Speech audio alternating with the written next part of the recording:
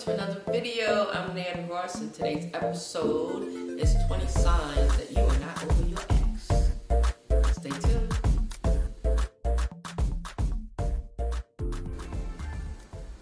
Okay, so you ready for the 20 signs?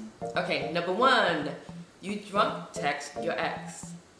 Number 2, you call from a different number when your ex blocked you for drunk texting so much. Number 3, you still have sex with your ex. Notice it's so much better. Number 4, the new babe kind of looks like your ex. Number 5, you hold back from being intimate with your new babe. Kissing is kind of intimate. I don't know if I'm ready for that. Number 6, you can get a little dramatic when you see your ex in public, especially if they with someone and they're so attractive.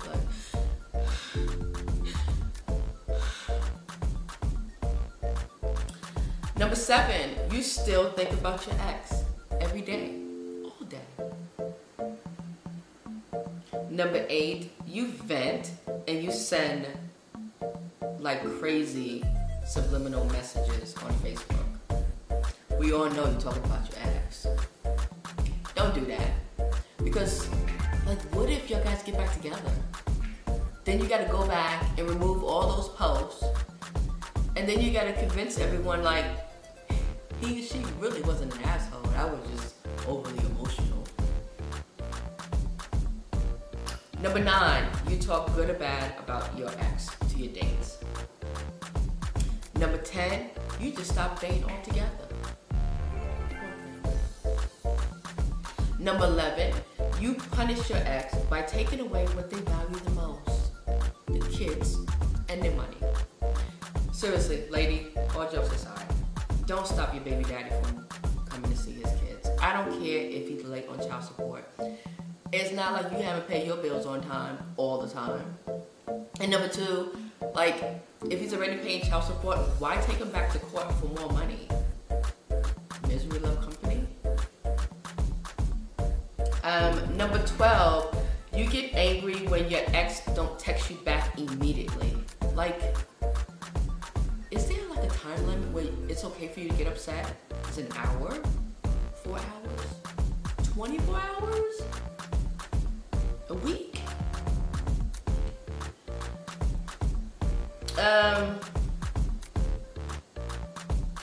Number 13, you trash talk about your ex. Who doesn't? Number 14, you compare your new babe with your ex. You compare your new babe to your ex. Number 15, you keep your ex's last name. I know for those who went through a divorce, change your name, go back to your maiden name. Because the name that you have, keeping that ex name, it vibrates on a certain frequency. And you saying it and you're writing it, you're not going to be able to change. So if you go back to your maiden name, it will change the frequency and it will change the vibration, and you can probably have a happier life. That's another video.